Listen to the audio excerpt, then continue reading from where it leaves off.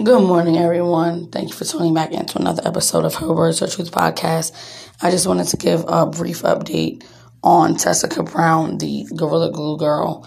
She went into St. Barnard Parish Hospital emergency room yesterday, and she posted pictures on Instagram of a medical professional putting some type of white cream on her head. So there's been no update on what that was and what the actual solution was, if it did anything, or if it helped out at all. But we are still praying for her, and we hope that they do come with a solution soon that will remove that glue from her hair, because at this point it's been there so long that we don't want it to have caused any damage to her skin or her scalp or anything like that. So again, as more updates become available, I will share them all with you.